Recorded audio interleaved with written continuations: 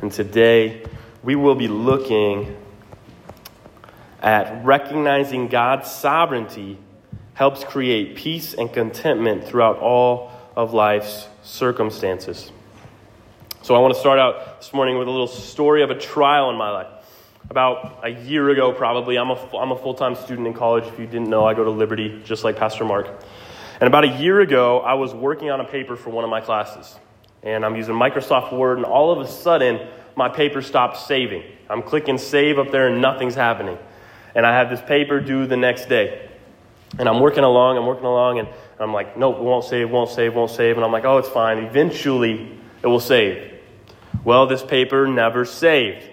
And so I'm trying to get things figured out. And I'm calling Microsoft now, and I'm like, you guys got to get this figured out. It's not saving. And all of a sudden, I exited out of it, tried to refresh it, and I lost everything, right? And now I'm frustrated. I have this 10-page paper that I'm working on for school, and it won't save. And I'm mad. And I'm sitting there in my room talking to Microsoft on the phone for 2 hours, and nothing gets resolved. I'm hitting things. I'm slamming my fist against the desk. I am furious that my paper that I worked so hard on is gone. And now I'm going to have to retype this thing to get it submitted the next day. And throughout all of this giant trial in my life and my anger, my circumstance is not changing. The only thing that's happening is I'm getting more upset, yet the problem is still there. There's no solution. Finally, I can't remember how it ended up getting resolved. I know that I had to retype the paper the next day. But man, was it so humbling to reflect back on my experience and think to myself, wow, here I am, a professing man of God. In fact, not only just a professing man of God, but I'm the interim head pastor at a small church in Eastern Montana who's bringing the sermon every single Sunday. And behind closed doors in the middle of the week, I'm freaking out that my paper wouldn't save. You see, you might think that story is funny. Maybe you're like, yeah, that's pretty hilarious that Christian acted like that. Maybe you think it's ridiculous because it is ridiculous that a professing man of God acted like that. Or maybe you're like, that's actually pretty relatable. You see, when you think about it, we often respond to trials in this way. And you're like, no, I would never get upset about a paper not being saved. Well, what about when we can't find our keys in the morning and we're going to be late to work? Or we just ordered this coffee and we're on our way to work and it spills in our lap. Or our children are being disobedient and they're running amok and we can't get them to settle down. Right about when we're on the golf course and we hit a bad shot after a bad shot after a bad shot. Right, and these are all just little examples, but what about when we are suffering our own sickness? Or what about when we endure the loss of a child? You see, all of a sudden, we can truly look introspectively and see, man, I do respond to trials in a way that's not Christ-like, in a way that's not biblical. You see, Job, who's introduced to us in Job chapter 1, verse 1, it says that he's a blameless and upright man. He was fearing God and turning away from evil. This man, as we'll see throughout today's text, didn't just lose one child, he lost 10. He didn't just come down with a cold, he was inflicted with boils. He didn't just have somebody break into his home, he had all of his livestock stolen from him. And as we're going to see today, Job responds with trials in a very different way than we tend to. I think the reason that we tend to respond this way through trials is that we really don't trust in a sovereign God. You see, many evangelicals do not trust in a sovereign God. We view our trials in life like it's just dumb luck or karma or just happen chance. And we approach these things as when we're in traffic and somebody cuts us off, as that person doesn't know what he's doing. But we never view things that God is sovereignly reigning and ruling and causing all things to endure for our good and his glory. Right? Let me explain. Oftentimes when we have a trial in our life, we never look to the sovereignty of God and say, what is God teaching me in this moment? Why is God bringing this in to my life at this very time? Instead, we tend to view it as, man, the enemy is coming into my life to ruin it. And the enemy is bringing in all this pain and suffering, and we're giving the enemy much too much credit than he deserves. Or we don't even view things in that realm at all. And we're simply like, well, I did a bad deed yesterday, I guess I deserve that to happen. Or things just happen because life's circumstances. But as R.C. Sproul says, if God is not sovereign over all, he is not sovereign at all. Meaning God really is reigning and ruling right now. And every single thing that happens on this earth is a part of God's wonderful plan that he is doing. You see, in Psalm chapter 33, verse 11, the psalmist writes, "The counsel of the Lord stands forever, the plans of his heart from generation to generation." God's counsel stands forever. There is nothing that can get in the way of a sovereign God and his plan. And you see in Isaiah chapter 46, verses 9 through 11. He says, "For I am God and there is no other. I am God and there is no one like me, declaring the end from the beginning, and from ancient times things which have not been done, saying, my purpose will be established, and I will accomplish all my good pleasure. Calling a bird of prey from the east, the man of my purpose from a far country. Truly I have spoken, truly I will bring it to pass. I have planned it, surely I will do it." You see, as Christians, as followers of Christ, we can trust in the fact that God's plan is always being enacted. Whether the good, the bad, or the ugly, through the darkest and most hard times and difficult times in our life, God is faithful to us because God is faithful to himself. And so he is working out his sovereign plan. Even when it doesn't look like it, when we're enduring hard times, like we're going to see through the story of Job, God truly is reigning. And for the believer, this should bring us great contentment. This should bring us great peace. Because there's not an enemy that can come in and ruin God's plan. And in fact, not only is there not an enemy that can come in and ruin God's plan, we can't ruin God's plan. And so every single thing that happens in life, whether we like it or not, comes at us through the sovereign will of God. And for us, it is always for our good and for his glory. And so again, today's objective is to recognize that God's sovereignty will help create peace and contentment throughout all of life's circumstances. So then, every believer can and should have contentment in trials by recognizing these three truths presented in Job. So again, if we're in Job chapter 1, verse 1, we are introduced again to Job. It says, "This man was blameless and upright, fearing God and turning away from evil." Write a little disclaimer here before we get started. Job is a faithful man, meaning that all these trials that are going to happen in Job's life come because he is faithful, not because he is faithless. Right? We tend to operate in this backwards understanding sometimes of our faithfulness and how how God operates with us. We believe that if we are faithless, our life will be in shambles, yada, yada, yada.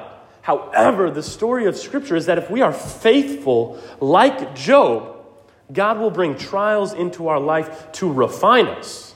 And so trials and tribulations are not a sign of faithlessness. In fact, oftentimes, they are a sign of faithfulness. Right? And so first off, we must recognize the truth that it is God who gives and takes away. In Job chapter 1, verses 7 through 12, we have this discourse between God and Satan, God and the enemy. It says, "Then the Lord said to Satan, 'From where do you come?' Then Satan answered the Lord and said, 'From roaming about on the earth and walking around on it.' The Lord said to Satan, 'Have you considered my servant Job? For there is no one like him on earth, a blameless and upright man, fearing God and turning away from evil.' Then Satan answered the Lord, 'Does Job fear God for nothing?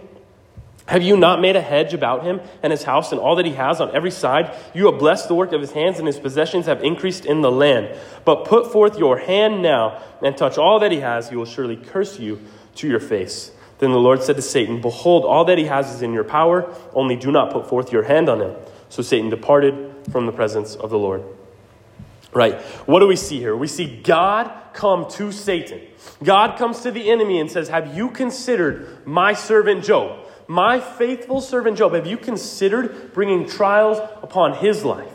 And Satan responds and says, of course Job serves you, God. You've given him everything.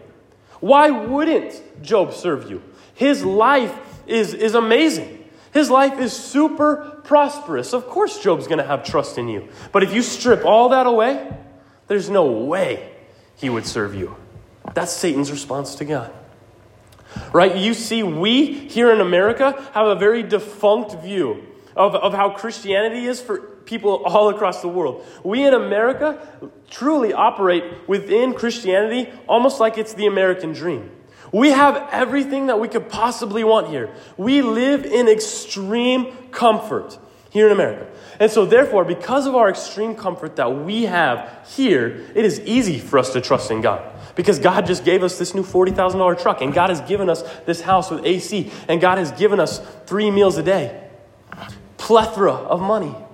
Right? But if all of that is taken away, do we still trust in the Lord?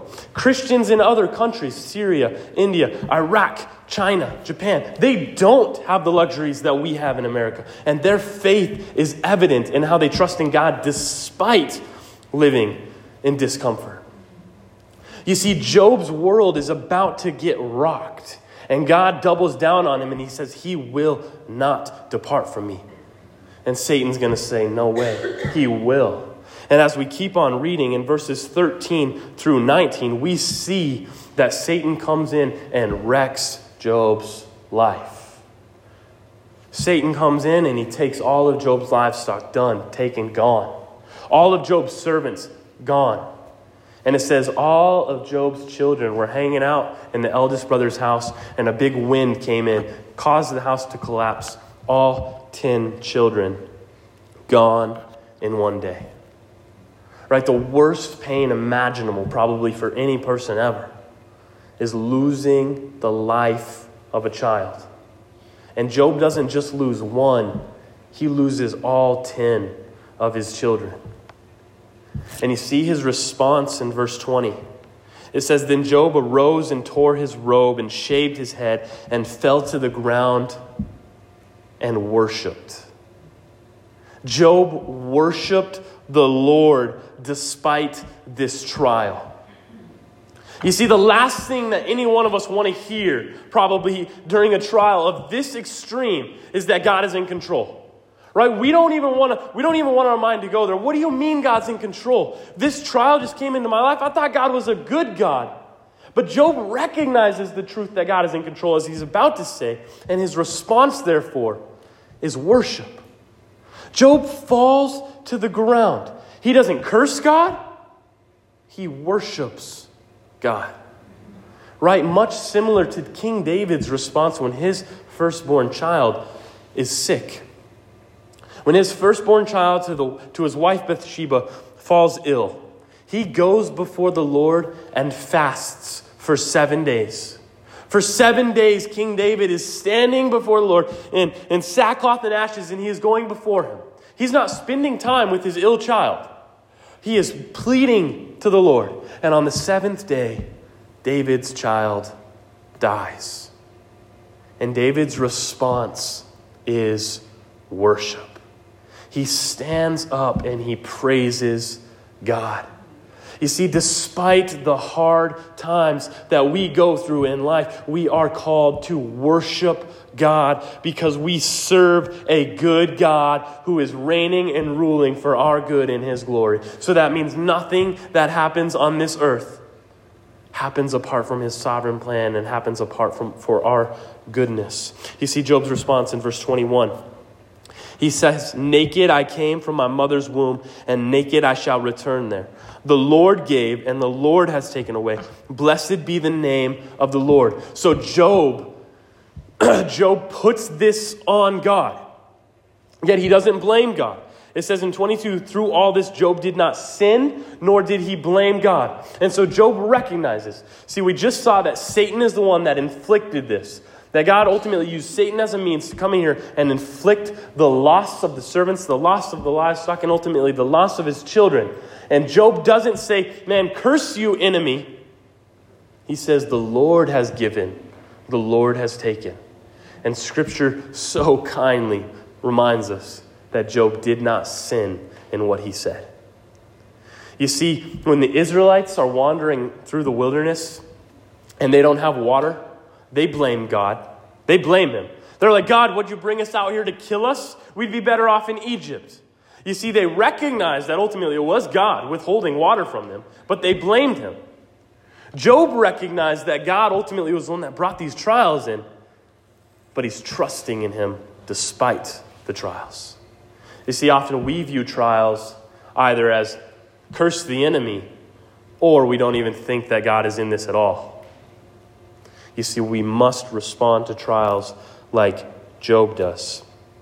Naked I came, naked I shall return. The Lord has given, the Lord has taken away. Blessed be the name of the Lord forever.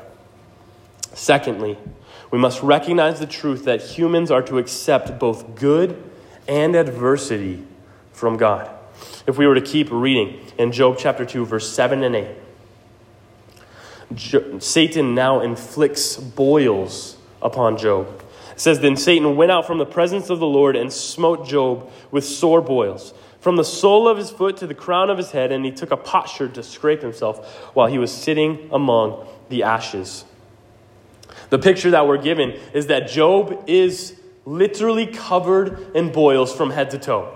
I mean, we're not talking chicken pox, we're not talking acne, we're talking boils. These huge, disgusting, painful boils all over his body.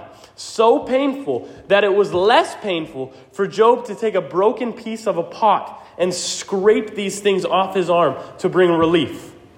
And imagine how excruciating this pain must be. Insanely. And we look at Job's wife's response to the trials brought on to Job. It says in verse 9, then his wife said to him, do you still hold fast to your integrity? Curse God and die. Right? So if we remember back in chapter 1, what did Satan tell God? If we take all these things from Job, he will curse you to your face. And now all of a sudden, Job's children are gone, his livestock is gone, and now his health is on the line. And Job's wife says to Job, how can you still trust in God? Every single thing that we have had in this life, that we have built up, is gone. It's taken. You must curse God and die because God is not a God worth trusting anymore. We have nothing, she tells Job. We have nothing. And she's not even the one inflicted with boils. Job is. And look at Job's response to his wife. But he said to her, you speak as one of the foolish women speaks. Shall we indeed accept good from God and not accept adversity? In all this, Job did not sin with his lips. Job calls his wife a fool. Job's wife is concerned for his well-being. And she's saying, man, our life is in shambles right now. God has taken everything from us. We must curse him. And he responds with, are you kidding me? Are you kidding me? Do we trust in the same God? The same God who gives and takes away is the same God who brings both good and adversity in this life. If we're going to trust God in the good times, we've got to trust God in the bad times. And so that is how Job responds to his wife. And again, Scripture so kindly prompts us and reminds us that Job did not sin with his lips. Meaning that Job's response to his wife was exactly the truth that she needed to hear and that we need to hear today. Guys, there is nothing that can happen in our life that is not a part of the sovereign plan of God. Meaning that no matter what sickness you are going through, or what trial comes into your life, or how many financial ruins or bad times you're going through, or you spilling your coffee, not one of those things has happened apart from the sovereign reign of God for our good and for His glory. And as believers, we can trust in Him for that, and we can praise Him for that. You see, Job's story is very similar to the story of Joseph in Scripture. Not Joseph, Jesus' dad, Joseph, the son of Jacob. If we remember the story of Joseph, he is the 11th brother, and he is hated by his siblings. In fact, he is so hated by his siblings that his siblings one day decide to come up with this plot. And so they beat him and they throw him into this pit. Here's Joseph now, naked and alone in this pit. They're going to leave him to die. Then all of a sudden, they basically see the slave trade coming through. And they're like, wow, we can make some money off of our brother here. Let us sell him into slavery. And so they do. They get Joseph, they sell him as a slave, expecting never to see their brother again. Joseph goes to Egypt, right? He works his way up to Potiphar's right-hand man. Then all of a sudden, Potiphar's wife, right, has a false rape accusation against him, just for Joseph to go all the way back down to prison, where he sits alone for several years, finally rises to the top again and becomes Pharaoh's right-hand man, has the second most control in all the land.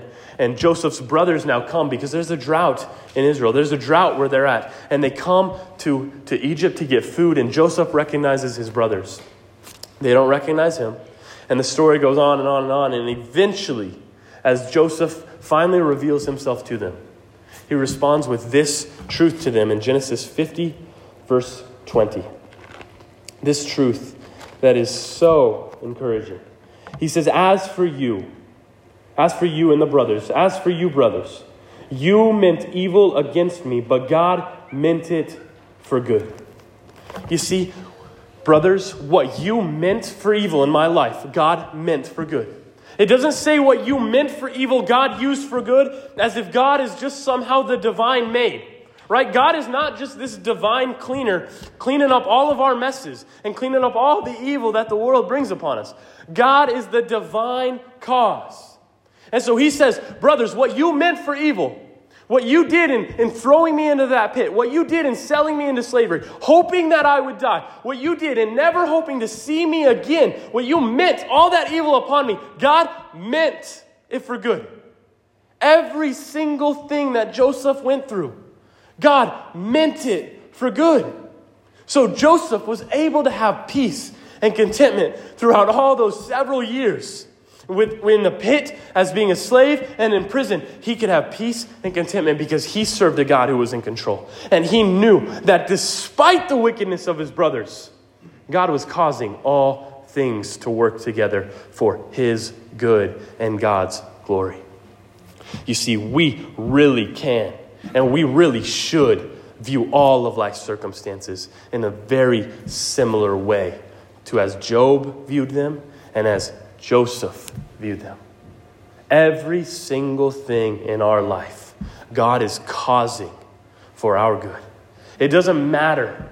It doesn't matter what your friend does to you, or what your wicked boss does to you, or what the circumstances that this life presents does to you. What all of them meant for evil, God is meaning for good. And we can trust in that. And then thirdly, we can recognize the truth that God's plan cannot be thwarted. Recognizing the truth that God's plan cannot be thwarted.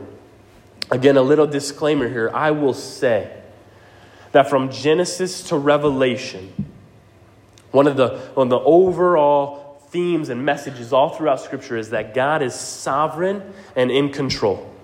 Meaning that from Genesis to Revelation, in fact, before the foundation of the world till right now, here, May 16th, 2021, there has never been a thing that has happened outside of God's reign and rule. Nothing can thwart the plans of God. And so Job comes to recognize this truth. But if we remember the story of Job, we recognize that although he was so faithful at first, he started to get a little whiny. Right? Job had some friends in his life that said, Job, you must have some treacherous sin in your life for God to inflict this upon you. What are you doing? You need to repent. Job, what's going on? And Job starts to hear it. He starts to believe it. And he gets a little whiny. Right? He gets a little whiny. And this is God's response to Job's whininess in Job chapter 38, verses 1 through 7. It says, Then the Lord answered Job out of the whirlwind and said, Who is this that darkens counsel by words without knowledge? Now gird up your loins like a man, and I will ask you, and you instruct me. Where were you when I laid the foundation of the earth? Tell me if you have understanding. Who set its measurements, since you know? Or who stretched the line on it? On what were its bases sunk? Or who laid its cornerstone? when the morning stars sang together and all the sons of God shouted for joy. If you didn't pick up on what God is saying, it's almost as if God is sarcastically saying to Job, "Oh, I'm sorry, Job. I forgot that you were God. I forgot that you were the one that created the world and that I had to come to you in order to do my plan." Right? That's what God is saying to Job. He's saying, Job, you're not God. And because you're not God, Job, you don't get to know the mind of God. Right? We know from Isaiah 55:8 that his ways are not our ways and his thoughts are not our thoughts. God is in a whole nother level. That's why when Scripture says that God is holy, it means that he is set apart. It means that he is so transcendent, so separate from us that we seriously cannot comprehend how amazing God is. And so because we can't comprehend how amazing God is, the word that we get to use is holy. God is holy. And there is not enough words in the universe to describe and depict this truth of how amazing and set apart and holy and transcendent our God is. And so that is what God is arguing with Job on the basis of. He's saying, you're not God, Job. You didn't create the world. You didn't set out its measurements. You weren't there when I laid the foundations of this earth. And because you weren't there, Job, you don't get to know. You don't get to enact things in your will. I'm God. I'm working through my plan. And don't worry, Job. Trust me because it is truly for your good. Because I'm a good God. And so I'm doing these things. And although your life looks hard right now, although there's trial and tribulation in your life and things are messy, I am enacting these things for your good and for my glory. Just trust me. And Job's response is seen in Job chapter 42, verse 2. He is humbled by God's rebuke to him. And he says, I know that you can do all things and that no purpose of yours can be thwarted. Job's response to God's rebuke is, I know, God, that you can do all things and that no purpose of yours can be thwarted. In simpler terms, Job says, God, I'm sorry. I trust that every single thing that has happened in my life, the losing of my possessions, the loss of my livestock, the loss of my children, and the infliction of boils has happened by your doing because your plan cannot be thwarted. You see, he's humbled. And this super faithful man that we're introduced to in Job chapter 1, as he gets a little whiny, God rebukes him. And his faithfulness grows. His trust in the Lord grows. You see, that little area of doubt and whininess in Job's life wasn't necessarily a bad thing. Because he accepted the reproof, he was humbled by it, and he responded in greater trust and adoration for the Lord. You see, when we have trials and tribulations in our life, that is what they are for. God brings these things into us to refine us. So at the end of our trials, we can say the same thing to God.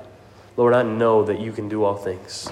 Lord, I know that you are in control. Lord, I know that no purpose or plan of yours can be thwarted.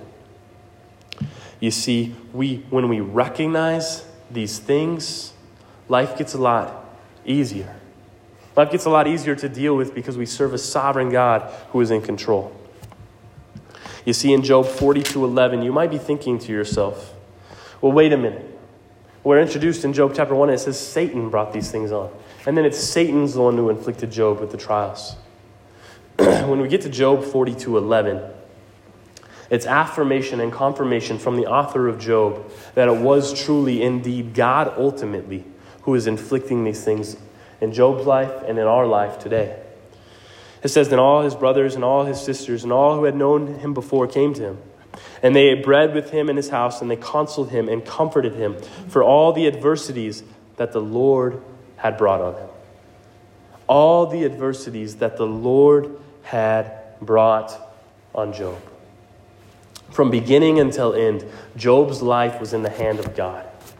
God is the one reigning and ruling, controlling all of life's circumstances, again, for our good and his glory. And so again, when we recognize this, when we recognize life through these circumstances, all of a sudden you don't have to freak out that your paper's not saving. You don't have to freak out that you can't find your keys in the morning or that your car won't start.